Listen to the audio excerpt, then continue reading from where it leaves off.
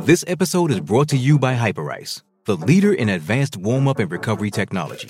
They have tons of innovative products, like Venom-heated wearables to help soothe sore back muscles, Normatec compression boots to speed up recovery and increase circulation, and Hypervolt massage guns to improve mobility. Loved by athletes like Naomi Osaka and Erling Haaland. Try them yourself. Get 10% off your order with the code MOVE at Hyperice.com. With threats to our nation waiting around every corner, adaptability is more important than ever. When conditions change without notice, quick strategic thinking is crucial. And with obstacles consistently impending, determination is essential in overcoming them. It's this willingness, decisiveness, and resilience that sets Marines apart. With our fighting spirit, we don't just fight battles, we win them. Marines are the constant our nation counts on to fight the unknown. And through adaptable problem solving, we do just that. Learn more at marines.com. This episode is brought to you by Pepsi Wild Cherry. Pepsi Wild Cherry is bursting with delicious cherry flavor and a sweet, crisp taste that gives you more to go wild for. Getting wild may look different these days, but whether it's opting for a solo Friday binge watch or a big night out, everyone can indulge in their wild side with Pepsi Wild Cherry. Also available in Zero Sugar. So grab a Pepsi Wild Cherry and get wild.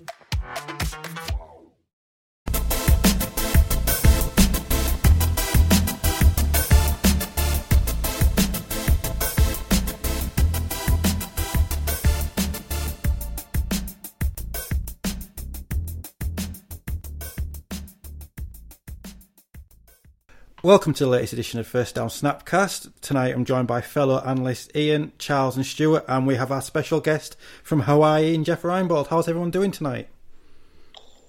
Great, good. Very well, thank you. It's excellent that you've got time to join us, Jeff, on this show. Going to be discussing a bit of news, and then the guys have got some questions we've got from the group and just some personal questions for yourself. Gotcha.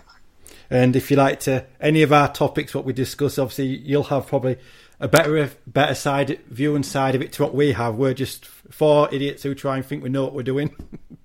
I don't even think that, to be fair. Well, that's... You're pitching us a bit high. Then I'm the fifth idiot then. You'll get on well with us then. NFL news and rumours. So the first discussion point tonight is Dak Prescott. Is the new contract good for Dallas or Dak? Who wants to start? Jeff's going to start. Are you starting, Jeff? Go on. Yeah, because I think this is really interesting. You know, Jerry got pounded in the media for the contract, but I'm going to tell you something. I think this is one of those win-win-win deals, because if you're a Cowboys fan, certainly, Dak is proven, even though it's not a great big sample size, right, 5 years or whatever, that he is, certainly a very, very, very good. I don't know if he's an elite level quarterback yet, but he's certainly a very, very good quarterback. And he's a great guy. He's a great ambassador for the Cowboys. He's a great locker room guy. He's a great teammate. For Mike McCarthy and the staff, it's a huge get because you don't have to go out and draft one. Again, obviously he's coming off of a bad injury, but again, in today's NFL, with the way the medical people are, it's so much better than it used to be in the past. I anticipate he'll be full speed when he gets back to camp. And then if you look at it from the Cowboys standpoint, from a financial standpoint, or whether Jerry Jones or whomever you're talking about, by the way they structured the deal, guys, if they had capped him, which they were going to have to do to keep him, or, they did cap him, and then they, obviously kept negotiating the contract, but they saved $15 million a year towards their salary cap by not tagging him.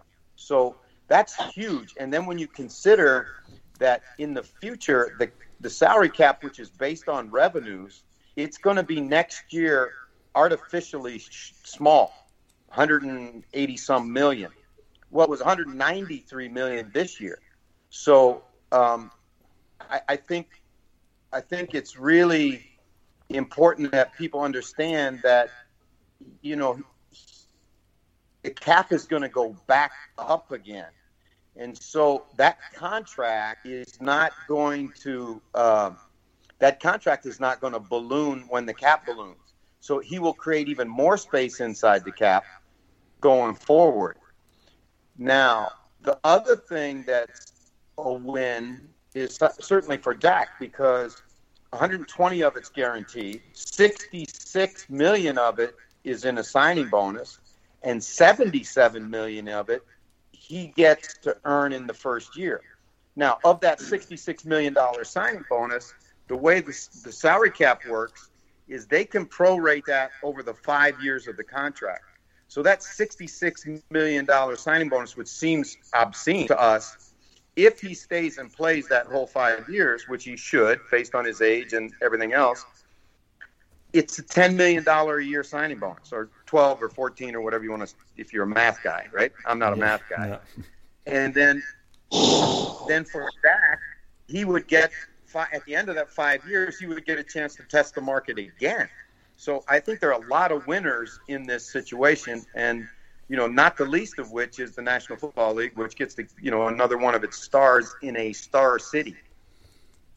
Yeah, I think so. We touched on it last week because Ian's a Dallas fan. I am a Cowboys fan. Yeah.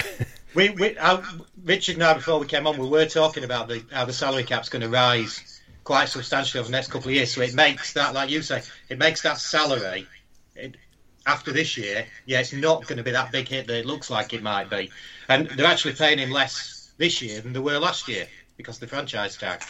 So yeah, right. It's and one little point I do have to get is that the Eagles are paying more for Carson Wentz this year than the Cowboys are paying for Dak this year.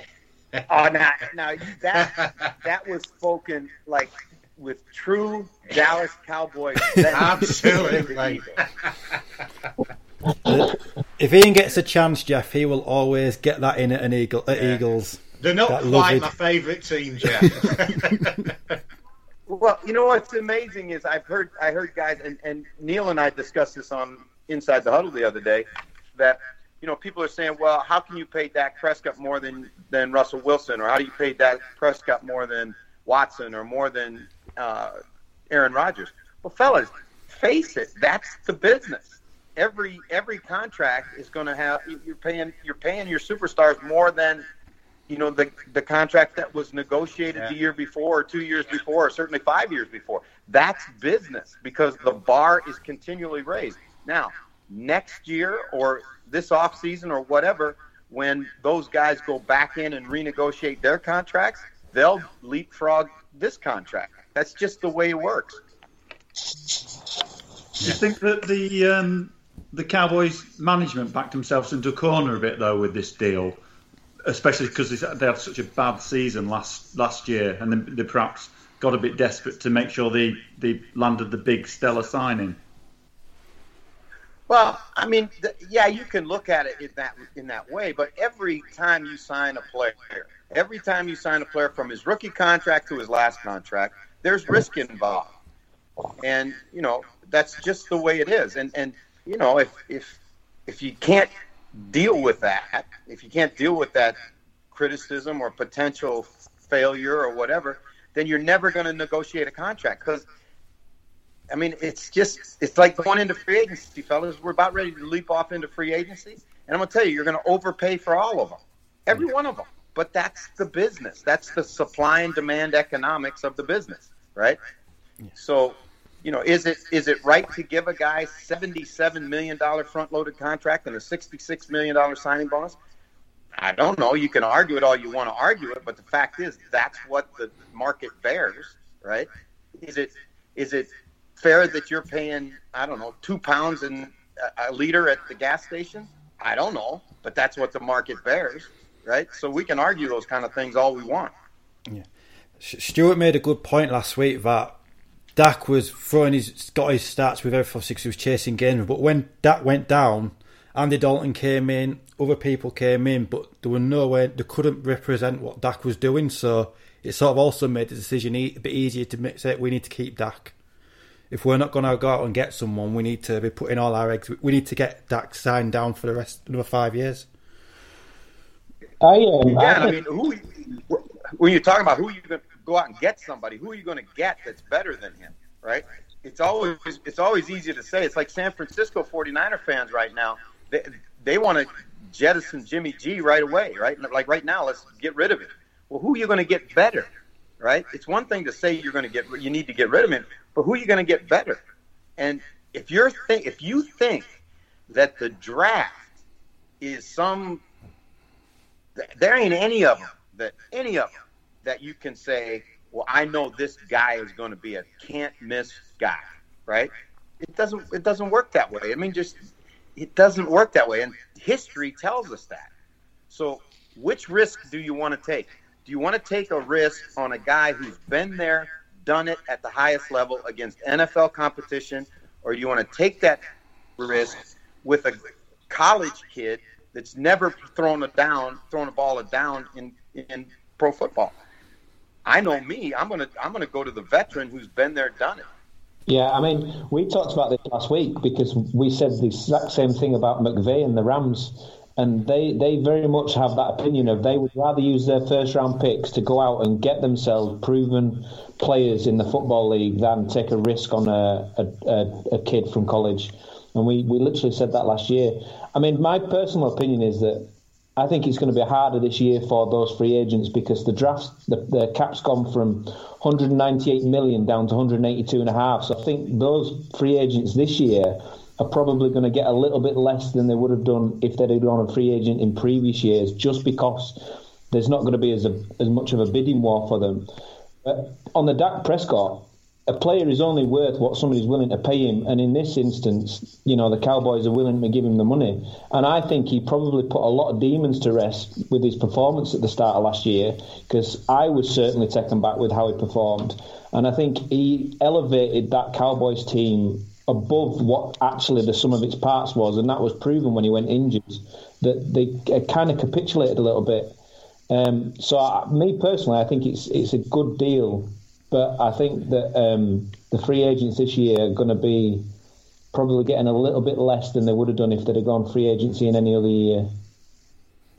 Yeah, I don't think there's any question about that. But again, see, here's the thing that I think everybody's got to understand.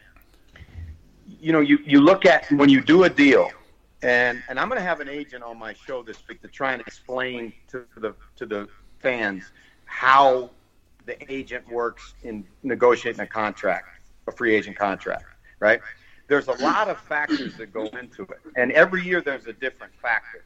So, for example, and this guy's my agent, and so we've talked about this. He negotiated a punter's contract a couple years ago, and he sent him to a dome city for less than he would have made going outdoors, but he knew that his production numbers would be higher in the dome because no win factors, and that he had a chance to recoup that money because his performance bonuses, right? And it worked out exactly that way. So the same thing's true with all these free agents, right? Their agents are going to go and they're going to say, all right, we'll take a little bit less next year because we know the cap's not high. And they'll either negotiate 1-year deals, right, or they'll negotiate 3 or 5-year deals that have like a balloon in it that they raise up when the cap goes up, right? So, those are all part of the negotiation process that's so unique this year.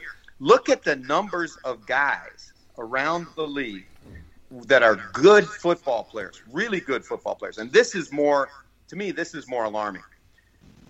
I don't care. When you look at the Saints, Jared Cook, gone. Quan Alexander, gone. Thomas Morstead, gone.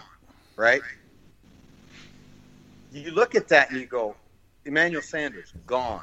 Those are great football players that still have a lot of football left in them, but because they had such a bloated salary structure in New Orleans, and those guys, like Thomas Morstead's my guy. Right? I just talked to him this morning. But how can you justify paying him what they paid him to some games go out and punt the ball one time? Right? So sacrifices have got to be made, and you got to look at where your production numbers are and long-term, every one of those guys is what? He's a veteran who's at the end of his career. And so now, do you cut that guy, cut him loose? And even though he's still a good football player, do you cut him loose to create salary cap room so you can go get younger, cheaper, faster guys? It's just the business of the business. But isn't that a good thing that it allows? It stops one team from dominating, apart from the Pats. Obviously. I think it's a good thing if you're on the right side of it. I don't think it's a good thing if you're Thomas Morstead or Emmanuel Sanders. No. But you know what I'm saying. But this is where I think, and certainly I don't want to get into this because it'll turn into a firestorm. But if you're in the Premiership, for example, and you're a lower level team, right? You got no chance. I mean, whatever, Leicester City or whatever it was that happened 4 or 5 years ago, that's like 1 in 25 years that's going to happen. Because the salary structure and the way it is where the rich can just go out and hire all the best players. Yeah. Well, let me tell you something. I don't care how good your manager is. The best players usually win the most games. And so when you don't have this kind of structure where you have to pay to a floor, so you can't be the Cincinnati Bengals and say, okay, the cap floor is 180, we're going to pay 160. Well, you can't do that. You got to pay to 180 at minimum. And then on the other side of it is, let's say the top of the cap is 188. Well, you can't, without getting penalized severely, you can't pay over the top.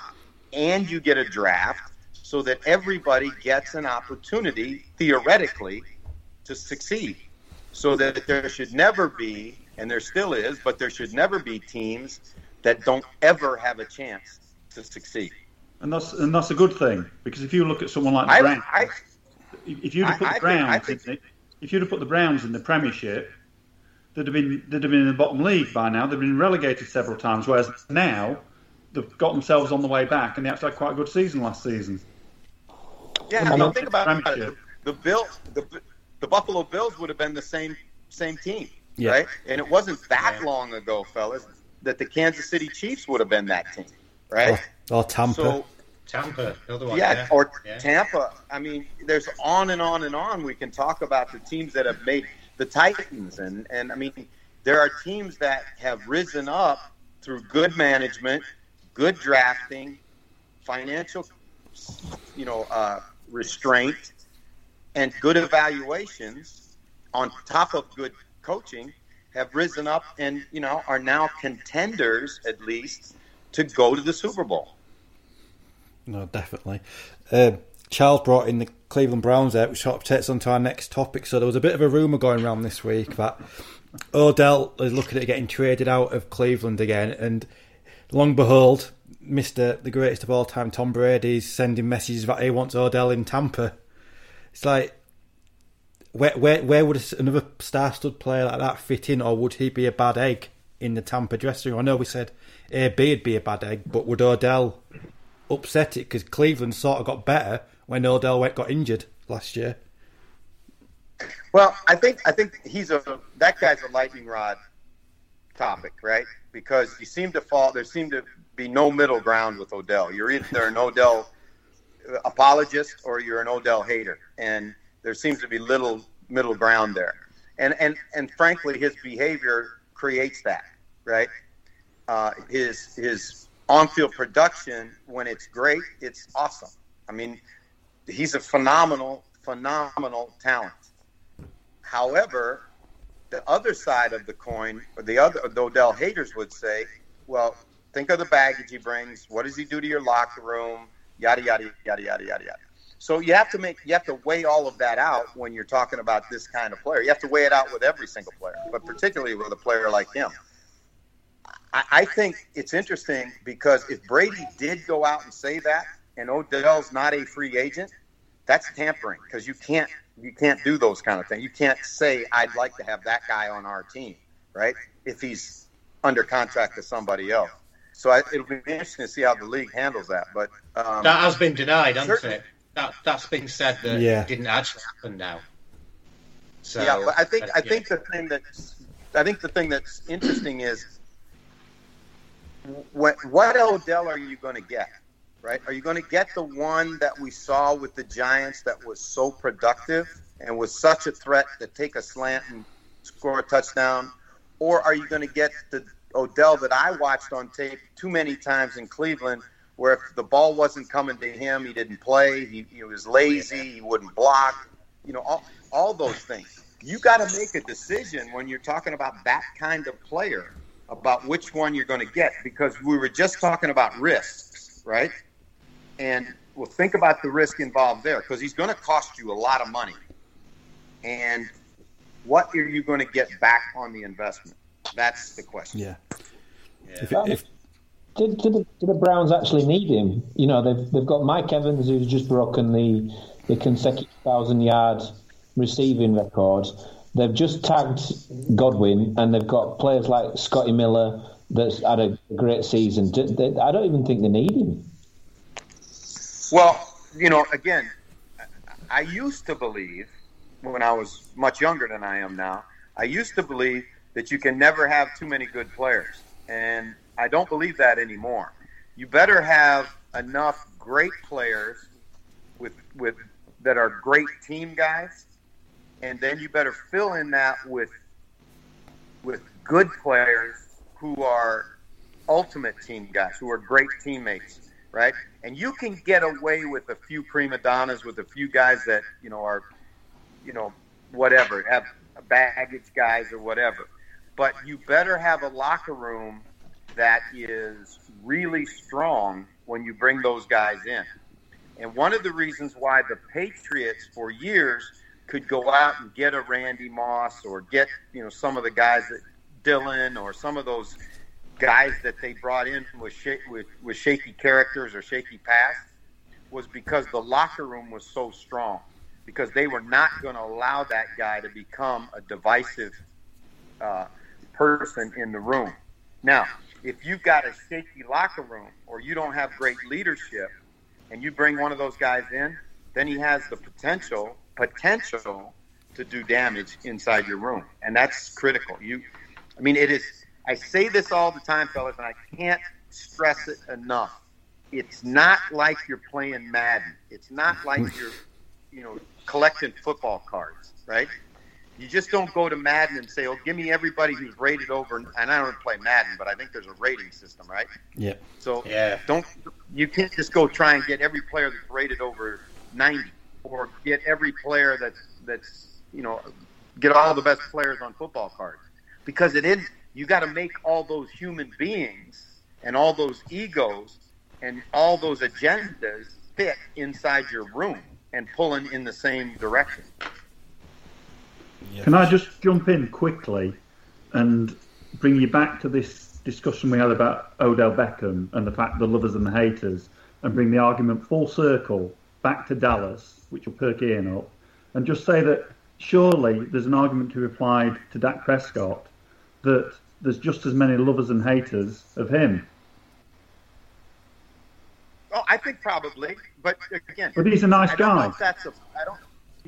I don't know if that's a product of Dak or it's a product of the position that he plays, because the quarterback is always going to get, and this we've said this for 30 years.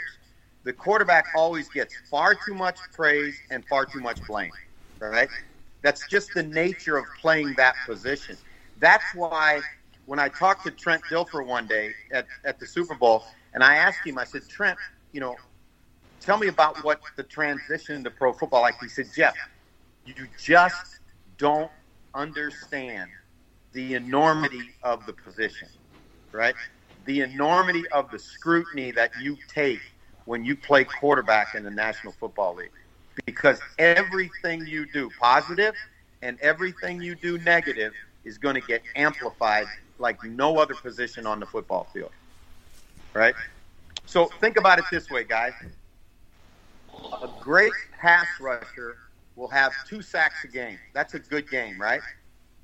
Well, they throw the ball now 40 times a game on, let's say the opponent throws it 40 times a game, right?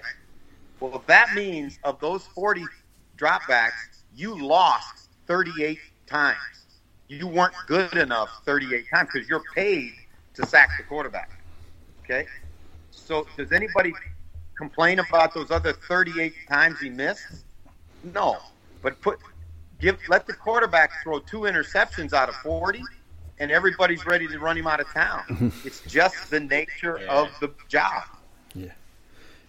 Yeah, quarterbacks definitely. We won many times on shows. We've won about quarterbacks.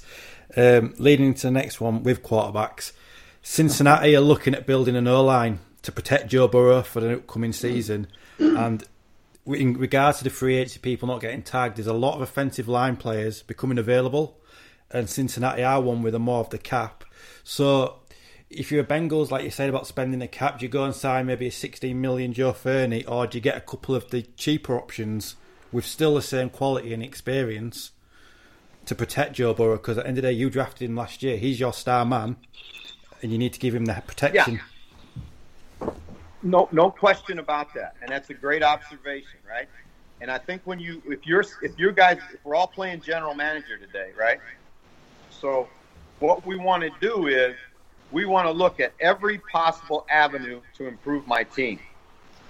Trades, drafts, free agency, what we call, and then there's restricted, unrestricted free agents, and street free agents, right? Because there are street free agents every year that come in and improve teams, right?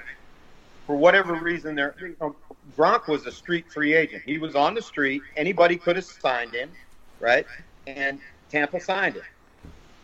So you look at all of those areas, and then you put all of those ways to improve against the cap, right? So if you look at Cincinnati, and I looked at Cincinnati real close, I think their tackles are okay. Their tackles are okay. They're not great.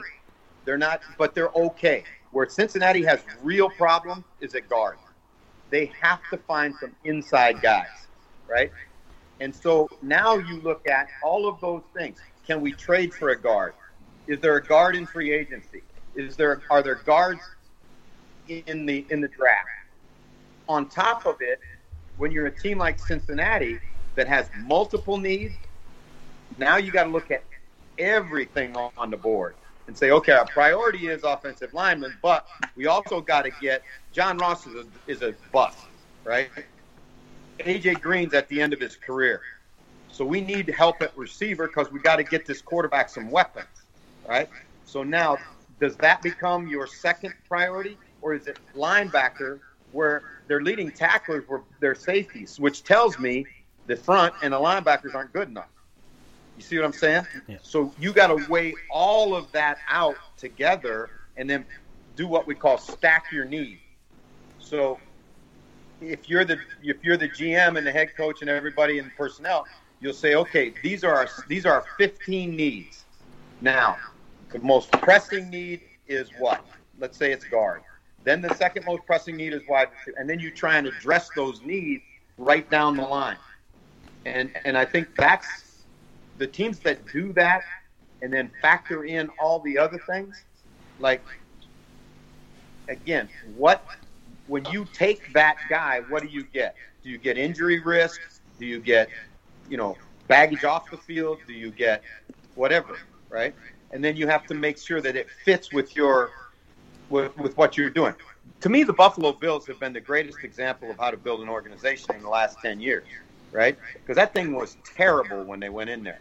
And what they do, they got rid of all those overpriced, underperforming, selfish guys, right? And they had they had Darius and all those guys, and they whack them all. And they brought in guys that they knew, that they trusted, that they knew loved football, and that would do it the way that they wanted to get it done. And it was a common, unified approach to what they wanted to do. And all of a sudden, the Bills go and part of it's they hit on a quarterback, right?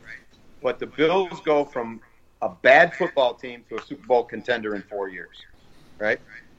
And so why can't the Bengals do that? Why can't the Texans do that? Why can't, some of these teams that are habitually bad? Well, it's probably because they don't approach it from that standpoint enough. Yeah, definitely agree with that. Like I say, you could have some offices as fully planned out, where some just go for the name. They want to bring a star in because I think that's what the organisation, the fans want to see.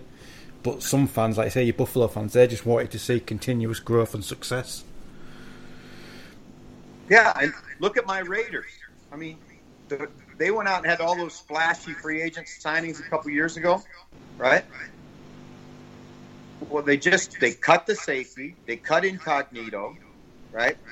I mean, they've lost every one of those guys that were, quote, the direction that they wanted to go in. They're all gone. Every single one of them's out of Las Vegas now, right? So what does that do for your organization? Now you got to go back in and start over, right? Yeah. And that's not. I mean, that's not good. That is not. And I'm a Raider fan. That's my team. But gotta be honest. Yeah, you do. Obviously, we're coming into the big time of the season, off season. A lot of notable free agents hitting the market. We've got Aaron Jones, Kenny Golladay, Shaq Barrett. Any potential good landing spots for these guys, or do we think they'll re-sign on different deal terms with the teams? Obviously, we know Golladay's out. I think when you look at what went on in Tampa, and one of you guys alluded to about Tampa and Godwin taking the tag, right?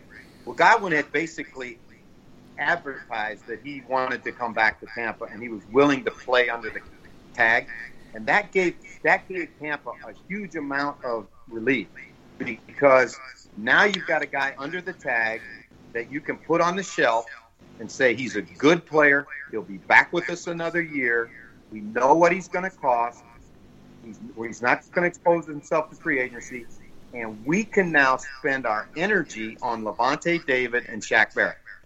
And now they got David done, right?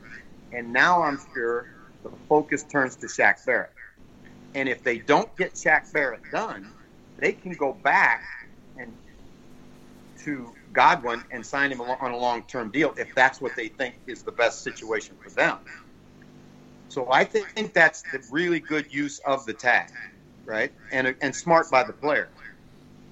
Those other guys, I mean, if I'm Miami and you got a chance to get Aaron Jones, which is supposed to be the rumor, I mean, I love Aaron Jones, the football player. I've been around him a little bit, and he seems like a good guy and a team guy and tough and all the stuff you look for. I mean, he's got really unique skills as a running back to be able to go out and play wide as a receiver, right? Well, think of all the teams that really would love to have that kind of guy in their offense. So I think he's going to be he's a really interesting one for a lot of teams. And certainly Miami has money and they have a need.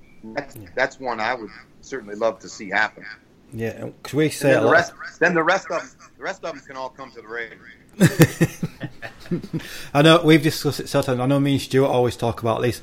A lot of teams nowadays want the dual threat of a running back who can catch, and several times we spoke about it, haven't we, Stu? It's the difference between having a fullback and having somebody who the blocking, and then the flats out to the flats, and the screen passes and all that kind of stuff. I mean, I'm lucky of being a Vikings fan that we've got Dalvin Cook, who's particularly good at that kind of stuff as well. But I think Aaron Jones is a really good player as well. Yeah, you know what? You're exactly right about Cook, and you're exactly right about what people want. You want that dual threat back, but there is very, very few that can go line up as a wide receiver and function as a wide receiver. He can. It's not just you put him out there weak, and if you see that the backer goes out with him, it's man-to-man, and if the corner stays out there, you bring him back into the backfield, and it's zone. You put him out there, and it doesn't matter where it's man or zone, he can run the routes that you need to run. He understands how to convert against, cover two. He understands how to, where his breaks are, if it's blitz, all that stuff. And that's a rare guy that can function out in space like that. Not just be at a receiver position, but actually play as a receiver. With Aaron Jones, though, there's also the chance that he's still got a few days that he could stay with the Packers, I guess. Or yeah, I mean, world of cap space again. Even and that's a good point, because even though the guy may get to free agency, there's no reason that the team that he's at just gives up and walks away from negotiation. You still want to continue to compete to get that guy, right? It's just that the player has said he wants to test the marketplace. And you say, as the team that didn't tag him, go test the marketplace and we'll see, they're betting that what they're willing to offer or what the tag would have cost them is going to be a better situation for him than free agency. I'm not betting on that one if I'm Green Bay, but that's the way they saw it. Go on, Richard, sorry. I was just going to say, I think Green Bay will be hoping that he walks away from any potential leagues. I think Green Bay, their top two running backs, both hitting free market. A free agent. I'm quite happy for him to go to Dolphins as a Vikings fan, if I'm being honest. You have got that small matter. See, that's another reason, guys, why free agency is so awesome. It's so incredibly awesome, because you may not have any skin in the fight, but you do, because you don't want the teams in your division to get better. You want your teams in your division to get worse. I know. I'm already happy. Bob's gone to Detroit. I'm really happy about that. So yeah, it's definitely going to be a couple of interesting weeks leading up free agency and into the draft. I think what we'll do now is we'll move on to some questions for Jeff. So we've got some questions from the group and then some questions from us all. So did you have one, Stu, did you want to mention? So, my question is that, we've already touched on it, that any kind of college player in the draft is never a guarantee. But outside of Trevor Lawrence, who do you see as being that kind of next big potential superstar? Oh man, there's so many of them that I think have really unique skill sets. When you talk about players that'll go early in the draft, guys that I think have, you look at them on film and they jump off the film at you, and you go, wow. So I'm talking about wow factor guys like Penei Sewell, the offensive tackle from Oregon. I think he has. I don't know when I've seen an offensive lineman play with that kind of speed and that kind of balance and violence. And he looks like a defensive lineman playing offensive tackle, if that makes any sense to you, because his body is a defensive. He's lean, he's long, he's strong, he's violent, he can run. He is really special. He's Anthony Munoz type special. I think he's got Hall of Fame caliber skills, right? And the thing that's scary about him is he hasn't played that much college football. So his best football is still way ahead of him, right? Now, if he can develop and doesn't get hurt, and there's a million things that can happen, but I certainly think he'll come off the board in the first 3 picks real fast. Yeah, Penei Sewell was the one that I kind of, I think he'll probably go top 3 as well. Yeah, and I think there's another guy, when you look at the tight end Pitts from Florida, and you see where the offenses in the NFL are going right now, and when you're in scouting or coaching or personnel, making personnel, one of the things you try and do is you try and talk about likes. He's like that guy. He's a like, like they remind you of this player, or they have traits like this player, right? And when you look at Pitts, he has Travis Kelce traits. He is really good after the catch. He's really subtle in and out of his breaks. He plays tight end like a wide receiver. He's combative as a blocker, but he's only 240-some pounds. He'll get better as a blocker, but I don't think he'll ever be an inline blocker. I think he's going to fit a role like somebody who wants a kind of guy like Travis Kelce. There's a guy out there for you.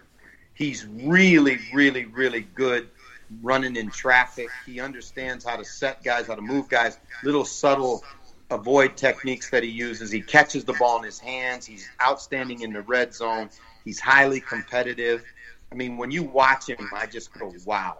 And again, I think he'll be in one of the first 5 picked in the draft, right?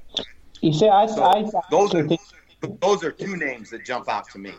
I actually think that I agree with you on Pitts, but I actually think he might fall, and that's purely based on team needs, on what the teams actually need to draft. So I think he's got a potential to maybe fall out of that top 5. I think if he does, it'll be because of the quarterback situation, right? Yeah, because that's what I mean. Zach Wilson has gone. His stock has really risen since the end of the college football season, and I think it'll continue to rise. And so you know that Lawrence and Wilson are going to be 2 of the top 5, right? Sewell will probably be 3 of the top 5.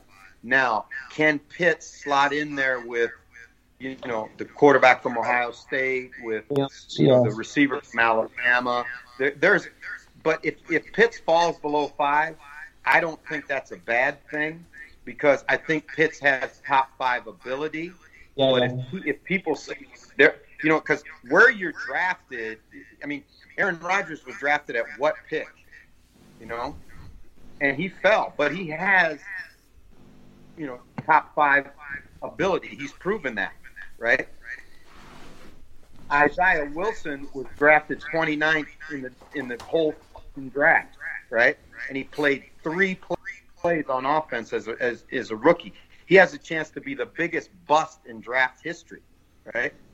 So where you're drafted is really not important to me. What matters to me is what your potential productivity is. Because I thought Isaiah Wilson was a huge gamble by Tennessee, and it proved out that he was, and a bad gamble too. Because there were so many questions and red flags around the kid. Yeah. Jeff, just going back to what you said about Zach Wilson, rather than Isaiah. What about the Jets? What do you think they'll do in the draft? Will they go with a quarterback, moving Darnold on? I was talking to a guy that has both played quarterback in the National Football League, been an offensive coordinator in the National Football League, and head coach twice in the National Football League.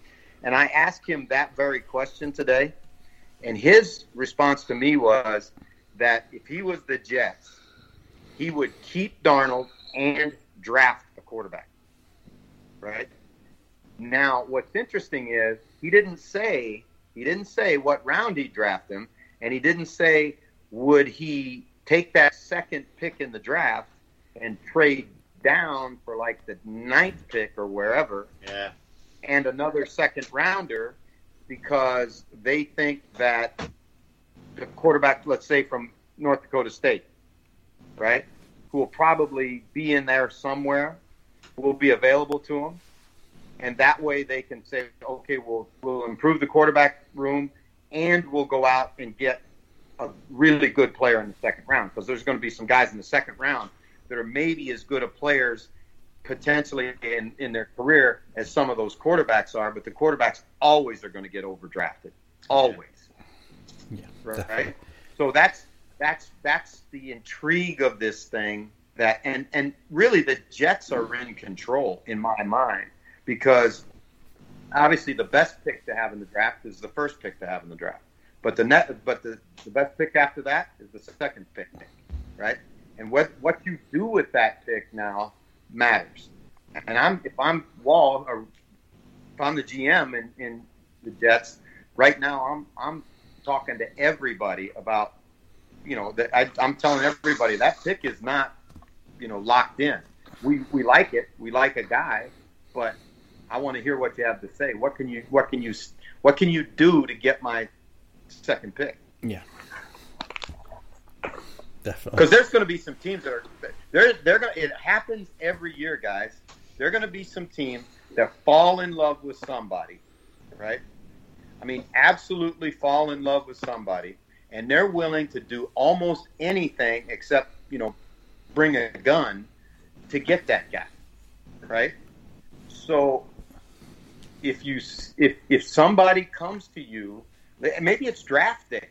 If somebody comes to you and says, hey, we're going to give you a first round, we'll trade first rounders, we'll give you a second rounder, a fifth rounder, and a second rounder next, whatever, right? And it's too good a deal to pass up, then you better be able to have a plan of how you would use that if it happens, right?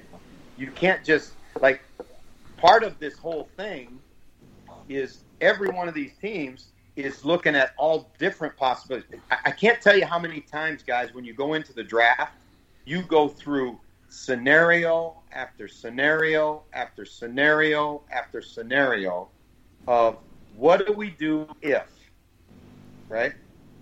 And they'll have it well thought out. There's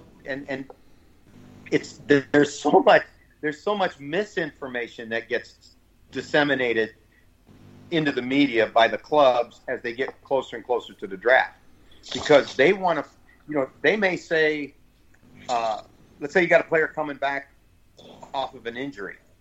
Oh, well, everything that's going to be talked about to the media is going to be that player's ahead of schedule, right? And then all of a sudden you see them trade that player, right? Or, we love this guy. We're going to take this guy, and you're not going to take him, but you're trying to get somebody else to jump above you and take that guy to free the guy that you really want. So there's a lot of, as we say in Hawaii, Portuguese judo that goes on in the final run-up to the draft. We got a Cardinals fan in the group, and he's wondering what your opinion is on the Cardinals' upcoming season. He's hoping for a 10-6 season and hopefully keep hold of Patrick Peterson, along with obviously bringing JJ Watt in. The Cardinals have strengthened the position in the NFC West, but it's always a tough division. So just wondering your opinion, Jeff, on the Cardinals. Well, I think, again, you make a good point. I think they've bettered themselves, because I think when you bring J.J. Watt, you make your football team better. He's still got, I don't think he's the J.J. Watt that we saw a few years ago, because he's had injury and some other things, but he's still a very good player. He's a great leader. He's a great toughness guy. He'll be good in the community. There's a lot of reasons why, right? I think what happens with Hassan Reddick is really going to be important, right? I think having Watt is going to help Chandler Jones. It's going to help that whole defense. Where I'm not convinced with the Cardinals yet, and you guys will probably go, oh my God, are you kidding me? You know where I'm not convinced with the Cardinals yet? Is at quarterback. Because I don't know. Like, I see what everybody sees. I see the flash plays. I see the flash throws. But I also see sometimes where it just doesn't, he's not grown like I think he should have grown in those 2 years in the league. Now, part of that, he didn't have preseason games his second year. He didn't have OTAs. He didn't have coaching sessions. He didn't have all that stuff. But that offense has got to take a step. Everybody complains about the Cardinals' defense, but I think that offense is very hit and miss. And you got one of the top 5 receivers in football out there, and you better find ways to get him the football. And there were games in last year where, they just wouldn't throw the ball. You look at the Ram game. And obviously everybody says, well, that was because of Jalen Ramsey was trailing him. That's not the case, because you go back in and look at the game, Jalen Ramsey was only on him about 30% of the time. And the other times, he didn't get the ball. You got to find ways to get your best players the football. But I think the potential is there in Arizona. I think they need another great draft, and I think they need another great free agency. And their quarterback's got to keep growing. Excellent. Also, if you could start a franchise, Jeff, this season, and you could pick one quarterback and one non-quarterback player to be the face of your franchise in the start, who would you choose and why? Boy, I tell you, if I was going to take a quarterback right now to be the guy that I want to pin my hopes on, I would say Aaron Rodgers. You see what he has been able to do, guys.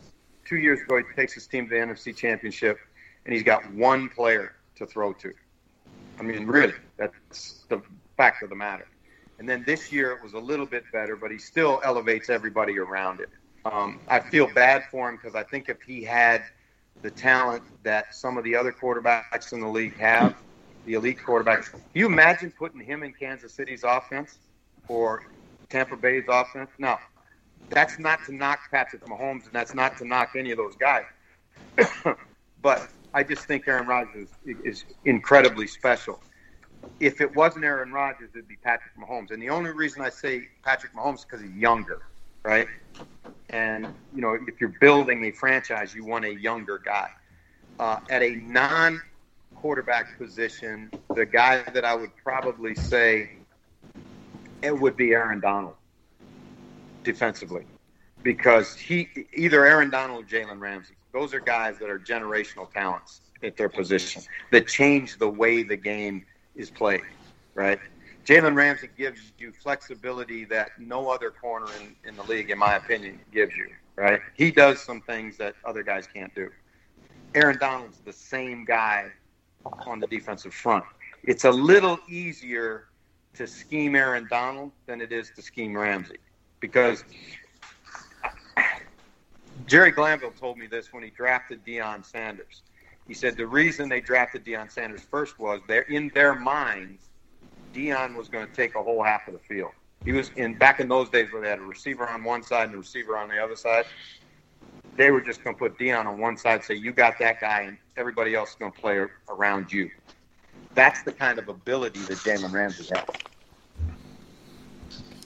Can I just take you back to something as I keep doing? Take you back to something you said about Aaron Rodgers and elevating the players around him. I just had read a little interesting thing today because there's all sorts of rumours about whether Aaron Rodgers will stay at Green Bay this season or he'll go somewhere where perhaps people appreciate his talents a bit more.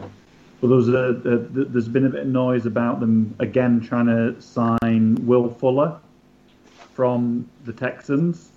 And one of the sort of subtexts of that was that they would guarantee Aaron Rodgers was staying if Will Fuller would come to the Packers. I don't know if you'd heard that. No, I hadn't heard that, but Will Fuller would be a great addition to them. You know, what I see in Green Bay is, you know, Scandling, that young receiver that they have out there that can run so well. He's such an inconsistent catcher. And I think there's a place for him, but you know who he reminds me of is Teddy Ginn. You know, a guy that's got great speed, great length, but sometimes he's going to drop. He's going to have a drop at the wrong time, right? You can live with those guys. There's a place for those guys, but they can't be your number two. You know what I'm saying? So if Devontae Adams is your number one, your number two has got to be a reliable guy, right? You look at the situation you've got in Minnesota, right? You can argue Jefferson may be the number one now, right? And, but you got a reliable number two that you can go to if the number one is getting doubled. I would not want to go to Scandling in pressure situations if I can't get the ball to Adams. You need somebody who can do that. And then you look at some of those other guys, they're big, tall, long, they're great looking guys, but sometimes they don't make plays. And sometimes making a play is just knowing what to do. Like in the playoffs, Rodgers sees an adjustment that needs to be made outside, and I'm trying to think what the young receiver I think he went to Kansas State that he had, the big tall kid. Sim Brown. He doesn't see it. Pardon me? Was it Sim Brown? No, St. Brown went to Notre Dame. I'm trying to think. I think this one kid went to Kansas State. But anyway, the guy doesn't see it, and Rodgers almost hits him in the head with the ball. And if the guy looks, it's a touchdown, and the game changes, right? Potentially changes. Those kind of mistakes are just as egregious as drops, maybe more so, right? And so I think a veteran guy who can, particularly because I think Fuller gives him some vertical stuff, I think that would be a great, great get if you can get him. And I'm not a huge Will Fuller fan, But I think compared to what Green Bay has right now, that would be a huge get. You saw the Jekyll and Hyde character of Scantling in I think it was the divisional round, when two long, wide open plays, catches one, drops the other. Neither one was more difficult than the other. That's exactly what I'm talking about. But see, that's where you can have a guy like that, right? And you need a guy that has his vertical take the top off of its speed, and you can live a little bit with those drops if he's not the number 2, right? If his role, okay, I'll give you a case in point. I coached a kid at SMU who was exactly that guy, except he wasn't that tall. His name was Aldrick Robinson, right? And Aldrick played in the league probably 8 or 10 years. He played in Atlanta when they went to the Super Bowl. He played in San Francisco, right? And then he finished his career in Minnesota. And he was that guy. He had over-the-top speed, but was just an inconsistent finisher, right? But he was able to play in the league for about 8 years because he didn't need to be the number 2. He needed to be that guy. Like when they were really going in Atlanta and they went to the Super Bowl, he was about the number 4. But when he went on the field, he changed things because everybody had to go, uh-oh. You know, whether he can catch it or not catch it, you're still going to have to try and cover him. You're not going to take the chance, unless he's really bad, that you say, well, let's not cover him because he can't catch anyway. Looking like this season we'll have the 17th game added in, Jeff. Do you think to allow this to fit in, they'll push the Super Bowl back a week or potentially drop the Pro Bowl out of this calendar? What do you think the thinking they're going to do? I tell you what, if it's move the Pro Bowl or drop the Pro Bowl, right? I'm going to be like I'm in one of those Central American countries where you can vote 9 times. I'm going to go in and vote 10, right?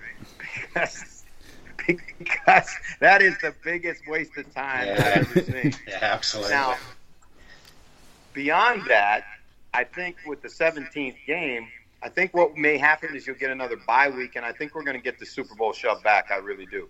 Because NFL knows now. Remember, the NFL knows it's about revenue generation. And the longer they can make that season, the more dollars they got coming in for everybody. No, yeah, I definitely wouldn't mind the Pro Bowl coming out. They can do something virtual on Madden or something to decide who wins it. Well, you know what? That thing they did with SpongeBob SquarePants or whatever it was, the slime and all that stuff. They can play that thing. That'd be better than Pro Bowl.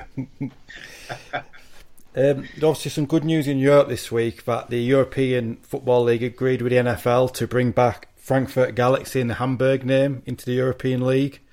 So obviously there's a lot of progression. It's not NFL Europe, but it's keeping like the rich name of the Frankfurt Galaxy going. And it's definitely I think that's fantastic. And dang it, they ought to get a team in England someplace and call them the English Monarchs, and get a team in Scotland and they can be the Scottish Claymores, and let's go. Yeah, but we're not doing that. We're getting our own franchise from America, aren't we?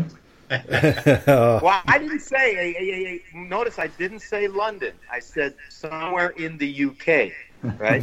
Because here's what I think's coming, guys. There's going to be a day where whether it's Manchester or whether it's that beautiful stadium in Wales or any of these places that are being built now, they're going to say, "Hey, we want to have a game. We want to have a team, right?" And when you guys do what you do, like you think, well, this is you are impacting the game, right? Because you're growing fans, and the more fans grow, the more the fans grow, the more the number grows, the more the people watch the television broadcast, the more they listen to podcasts like yours, the more the appetite for the league gets stronger. And the NFL pays really close attention to that. So, who's to say that one day why can't we have 2 teams in England or in the UK, right? Mm. That's the way I think. I know a lot of other people think that way, but that's the way I think. It's going back to your point before, isn't it, Jeff? The NFL look at the revenue. and they can see how much money they're getting from Europe. I remember when I went to the National Football League offices in New York the first time, and you come in the door and there's a security check, and then you got to go up, it's like, I don't know, 10 or 12 floors, right? And as I kept going upstairs, I realized there really aren't a lot of football guys in this building.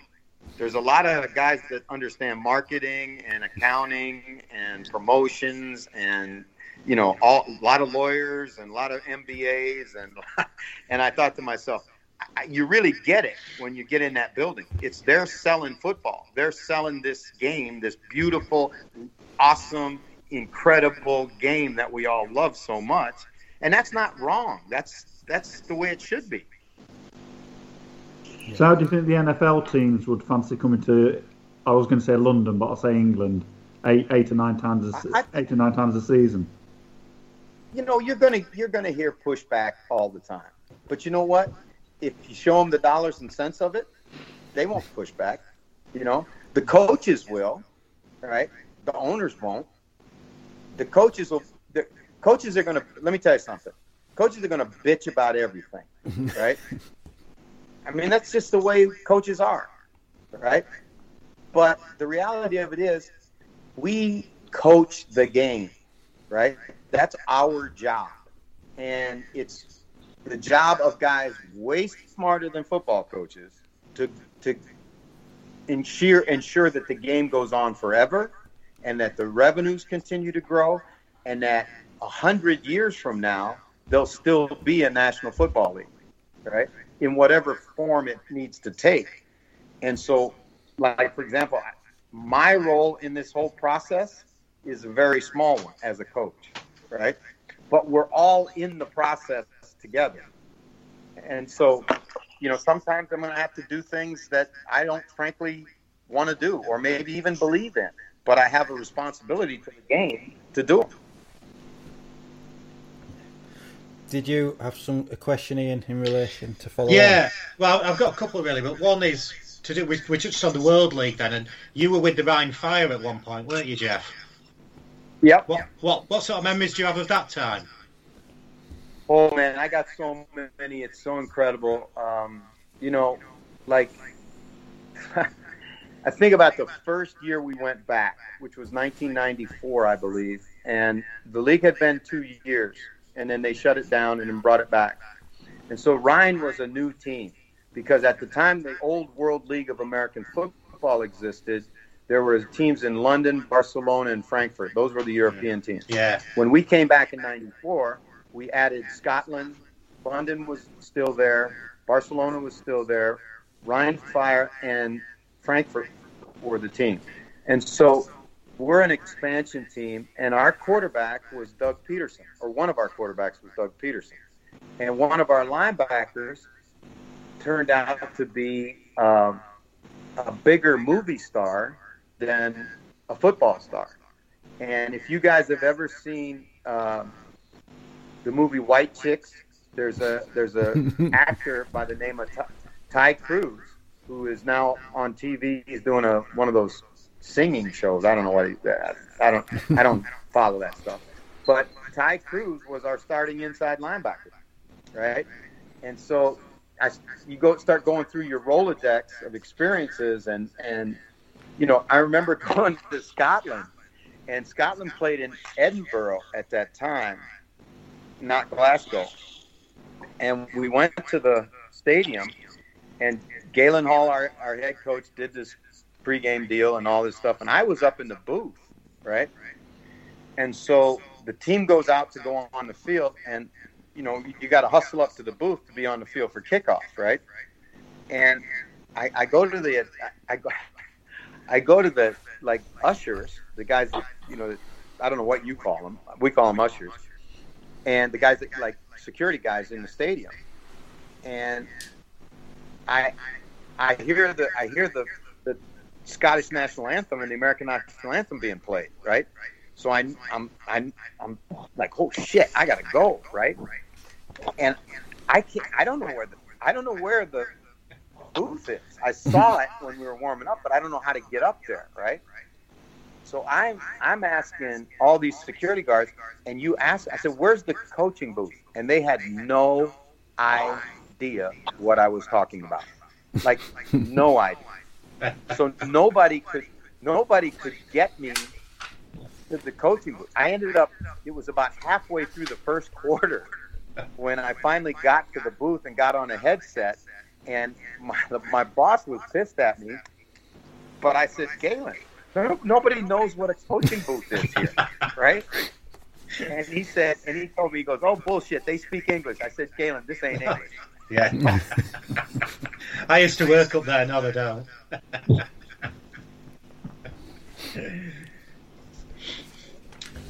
So how did you become involved with Sky Sports? How did that connection come about? Like about every good thing that's happened in my life, by pure luck, by pure chance. I was working in the NFL office in London as part of the International Player Program, and Sky was broadcasting NFL Europe games in the spring, and they would use Fox would use those broadcasts as a way to train guys that wanted to come into broadcasting. Troy Aikman started that way. Moose Johnson started that way. Baldinger started that way. You know, all bunches of them. So Darren Woodson was supposed to come over and do a broadcast, and about Friday something happened. He couldn't come over, and so because it was Friday and the game was, I think, the next day or on Sunday, I can't remember, they couldn't get somebody in fast enough to take his spot doing the analyst work at Sky. So Alistair Kirkwood, who was the head of NFL Europe at the time, came over to my office and he said, hey, you did some TV in Canada, and I had gotten fired as the head coach in Winnipeg and did some work for TSN, which is like ESPN in Canada. And I said, yeah. And he goes, would you step in and do Darren's job at Sky as an analyst? I said, yeah, I'll do it. And to be honest with you, fellas, like, I didn't take it as an interview or an audition or anything. I said, I'm going to have fun with this, and I'm just going to do it as if I'm in the pub talking football with a couple of my buddies, right? So we go do the broadcast, and I did not find this out until about 4 years later. But it just so happened that one of the big wigs from Fox was in England at that time. And so he put on Sky just to watch the broadcasting, right? Just to see and it was an NFL Europe game that was on, and I was doing the analyst work, right? And so they had a meeting on Monday after the game, a production meeting for everybody in sports at Sky, and they went around the table and they talked about this and that. And so they get to my guy who's the producer, Carl Bauman at the time at Sky, and the guy asked me, he goes, who was that blonde-haired guy you had on the broadcast, right? And Carl goes, oh, hey, don't worry about him. It was just one time. We had to find it. Sorry about him. He went Simon Peter on me, right? Like, I do not know him. I have not known him, right? And so, but the guy goes, I kind of like him. Why don't you keep him on? And that's how it happened. Yeah. Oh, brilliant. I've got one final question as well. Now, I was doing a bit of research before you came on, as you do. Yeah. Looking on Wikipedia and various things. Now, when you're on television, obviously Neil Reynolds is quite a tall guy, isn't he? So, you're stood next to him like that. What I was surprised about is, on Wikipedia, your height is listed as 3 foot 4 inches, 102 centimetres tall. If it is truly 3 foot, because it used to be 3'9". So somebody said I'm crazy. I must say, on TV. I tell you what, I heard that story. I heard that, right? And so I said, I looked at Wikipedia and it was there, 3'9". Yeah, and I just left it there. Yeah. Somebody's left it. Yeah. Because we all know Wikipedia is true. Yeah. Oh, everything on there, baby, everything. Has Hey, Charles. Yeah, I've got a question. I had two questions, and unfortunately, someone's asked them both, and it's the same person. My second question was the 3'4". Now, so I'm having to do. I'm kind of having to do this on the hoof now. So, but I've got to ask you a question. How do you find when you're presenting on Sky Sports as opposed to what they do in America? The analysis goes, because when I watch Game Pass, if I want to watch a particular team, it's football, adverts, football. But in England, we don't have the amount of adverts, so you get to do a lot more analysis on British TV. Do you find that better? I mean, I certainly do. I love it because, again, we got to recognize that the reason for all the adverts on U.S. broadcast is because they got bills to pay, right? And so when these billion-dollar TV deals get made, they got to be able to pay those somehow. And so it's the advertising minutes. It's interesting. This is fascinating stuff that I didn't even know about until I started broadcasting. There's a battle constantly at work. The league keeps pushing to keep the games no longer than 3 hours. And the average NFL game last year was like 3 hours and 11 minutes. So the league is constantly trying to shave time off the time it takes to run a game. But they're not willing to limit the amount of commercials because it's revenue. So the pressure is constantly on the officials to keep the game moving fast, right? And so that's an interesting dynamic that you don't even think about, right? And then the other thing is where I think this is my own personal hope, right? And so it doesn't mean anything. But where I hope our Sky coverage will grow is in the area of in-depth analysis, because the fans today are completely different in terms of their knowledge and understanding and appreciation of the game than it was 5 years ago, and not even in the same ballpark what it was 10 years ago, right? Because fans know, the UK fan knows the game now, right? He knows the game probably close to as well as an American fan. To the average American fan, I think they know the game just as well. Now, to the American fan who may have played the game at a high level, a college player or whatever, they'll probably have a little bit more technical understanding of the game because they've been around it more. And I think that's where we need to go with our broadcasts, because the feedback I continually get is that people love the stuff where we show them not only that a play worked, but how it worked and why it worked. The stuff that telestration machine, when it works, is incredible. I mean, that thing you can really break the game down. And I keep talking to the guys at Sky, not because it's what I do, it's because I think it's what the fans would like to see. Like, I think we could have a show during the week where we look at certain aspects of teams and why they succeed and why they don't succeed, and really get into the fundamentals and the real why. See, I was reading something fantastic today, guys. The Patriots, it's part of their playbook, and I got a hold of it, and you better keep that secret, but it's their thing about how players learn, right? And one of the statements that's so true it's in that little playbook segment is, you don't really, if you just know what, then you can memorize. If you know why, then you've learned, right?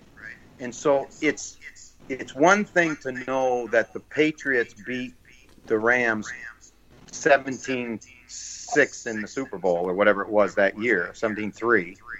It's another thing to know why they were able to do that. How did they shut off the most prolific offense in the NFC, right?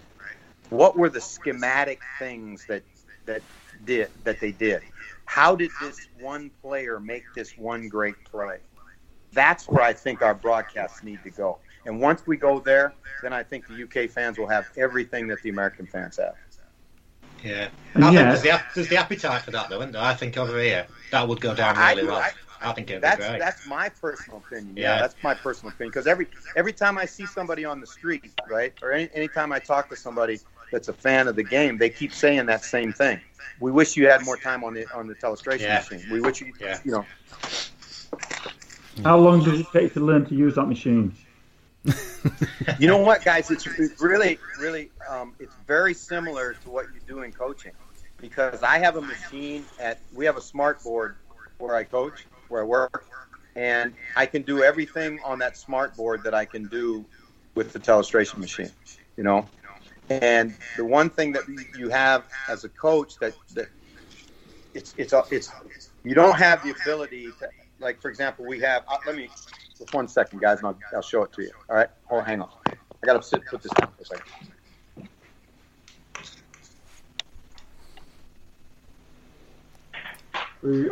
Okay, this thing right here. Can you see that? This little piece of machinery, right?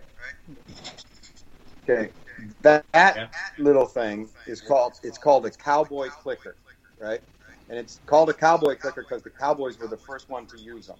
And what it does, it has a laser. It has the ability to mark a play, a replay, a slow, a play, an advance, a review, it's got everything you could want to do, right?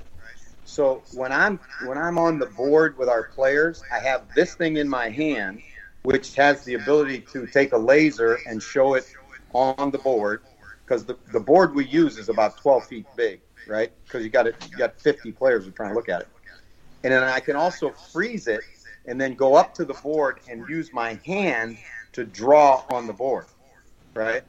So it's a real great tool to help. It's like if you could put this on the telestration machine, you'd have everything that you could do as a coach in your meeting room. But so it really wasn't that hard for me. The hard part is that, you know, we do live TV. We don't do like NFL Network does, where you get three. Okay, well that wasn't good enough. Come back and do it again, right? Yeah. When we're live in front of God in Dallas, Texas. I mean, there's nobody. Everybody sees, and so you get up there, and I bust Neil's hump all the time, because I'll get up at that board. And it used to be Neil would go up there with me, but because of COVID, I had to go up by myself, right? Neil was back sitting down on the sofa. And I'm at the board, and all of a sudden, if that thing stops or fails, which it does on occasion, you're up there, and it's like there's no safety net, right? And so I'm up there at the board trying to get this thing to work and trying to work my way through the process without looking like a complete bozo, right? And I can hear Neil on the couch just giggling because he knows I'm dying. Jeff, will you do us a favour and send Richard a photo of that device? Because I think it's something our three listeners will be really interested in. No, I'm serious. You know what? You can buy these things. You can buy them and put them into your computer, and then you would have the ability to do the same thing I can do. That's for next season for us. Yeah. All right. You lad, just for we asked another question. You lads all notice that's a Cowboys clicker, because Cowboys always lead the way. Yeah. You know what? Do you know who Gil Brandt is? Yeah. All right. Well, he's a friend of mine, and you know what? If you ever sat down with Gil Brandt and got him to talk about the Cowboys in the 60s and 70s. I've read some of the books. Yeah. And I don't know whether any of these guys now. Yeah. Some of the draft, the way they have the draft values is when they're trading for draft picks. The method of doing that was all devised by Gil Brandt. He did that in the 60s, didn't you, Jeff? Everything that you see, not everything you see today, but so many of the things that you see today in the National Football League are directly descendant from two schools of thought. Number one was Paul Brown with the old Cleveland Browns, and the Cowboys in the 60s. Yeah. And, we owe an awful lot to those guys who really upgraded this game. Yeah. No, definitely. Well, fellas, it's been awesome. I got to run because I got to fix lunch for my wife. No. You know that saying, happy wife, happy life. No, well, it's been an absolute pleasure, and thanks for coming on board again, Jeff. It's been great, Jeff. Really enjoyed it. Always my pleasure, guys. Thank you so much.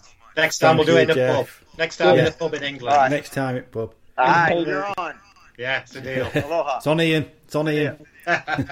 Bye. Hola. Cheers, Jeff. Bye.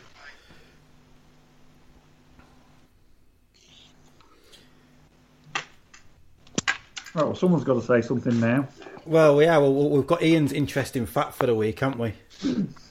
To end the show. I can't believe he asked my 2 questions. Yeah, that 3'4" one. Yeah. What's saving that up?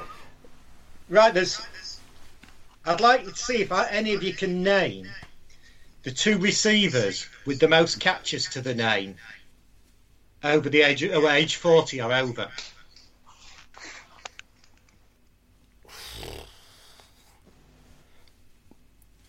What are they 40 now, or that were 40 when they had the catches? When they made the catches, yes. Interesting. Jerry Rice? Jerry Rice was the top one with 185. Yeah, I would have said Jerry. The other one is a little bit more obscure, the second place one. I'm willing to bet drinks all night if we go to the pub to meet Jeff. For everybody, you don't get it. Over 40? Yeah. Charles has just gone to go and have a look on internet on his side screen. Problems of live broadcasting. I have to go and sort something out. I don't know anyway. I'm out of guessing. Yeah, I had Jerry Rice, but I'm a bit stumped on this one. And I don't. We could have a 4-hour podcast. And still get it. Won't get it. I don't think. It's the second place one is Brett Favre because the second place number is 1. He had 1 catch. Because it was one where he threw the ball, it deflected up in the air, and he caught it behind him. But if you ever look in the record books, he is the second place receiver behind Jerry Rice. Behind Jerry Rice, yeah. And funnily enough, I know his first ever completed catch in the NFL, Brett Favre's, was to himself as well. Same thing. His first ever throw was a pick 6, and then his second one was a throw to himself. Weirdly. Yeah, I was just trying to think of players that have played at over 40. And how often do receivers play to over 40? It just doesn't happen, does it? Well, I knew Jerry did, and then, to be honest, I knew Favre had, but I completely glossed over it because he throws it, he don't catch it. No. I won't lie, I was thinking of people off Madden there from Ultimate Team, all these legends they bring back to see if I could think of one, but I've been going forever. Thinking that I was actually thinking O-linemen, because they tend to play quite late, don't they? Yeah. I was thinking, okay, there might be an O-lineman somewhere that's played until he was 40 and done like one of them cheeky little trick plays where they get an O-lineman to something in end zone. Yeah. Oh, it could have been a kicker on a fake play, couldn't it, somewhere? Yeah. Good question. Like it. Yeah, it's a good one. You're right. Don't encourage him because he'll be back next week doing the same. I will. Ian always brings something special. Did you listen to the old episodes where he used to come back with Dictionary Corner? Yeah, Dictionary Corner, and the Americanisms that I didn't like winningist. Oh, you actually said that wrong, Richard. It's actually Dick Corner. Dick Corner. Yeah. So obviously we've had Jeff on tonight. Next week we are going into the realms of a bit of a fantasy preview for the upcoming season. So we have James Corr joining us from America. So obviously we'll have a look at who could be a fantasy bust next year, current, and to Stuart's point, any of these rookies who are going to come through, because me and Ian were talking about this earlier. A lot of NFL fans now see fantasy bigger than the game on the Sundays. Yeah, well, we'll get to discuss all that next week because I've spoken to Ian about this, so I've got a few. But definitely a lot of people take it more seriously than the games now. Yeah. As opposed to somebody on here who, as soon as we've had the draft in the fantasy, is messaging everybody saying, "Can we trade? Can we trade?" But that's do it. A rolling stone gathers no moss. and I'm sure Stuart has got a week now to think of a food-related question for James, because James still remembers the cheese question from 2 years ago. Don't worry. Don't you worry your Richard. I will have my question. Again, thanks guys for your time this week, and we'll see you all next week. Cheers, lads. Speak to you later. Cheers. See you next week. Cheers.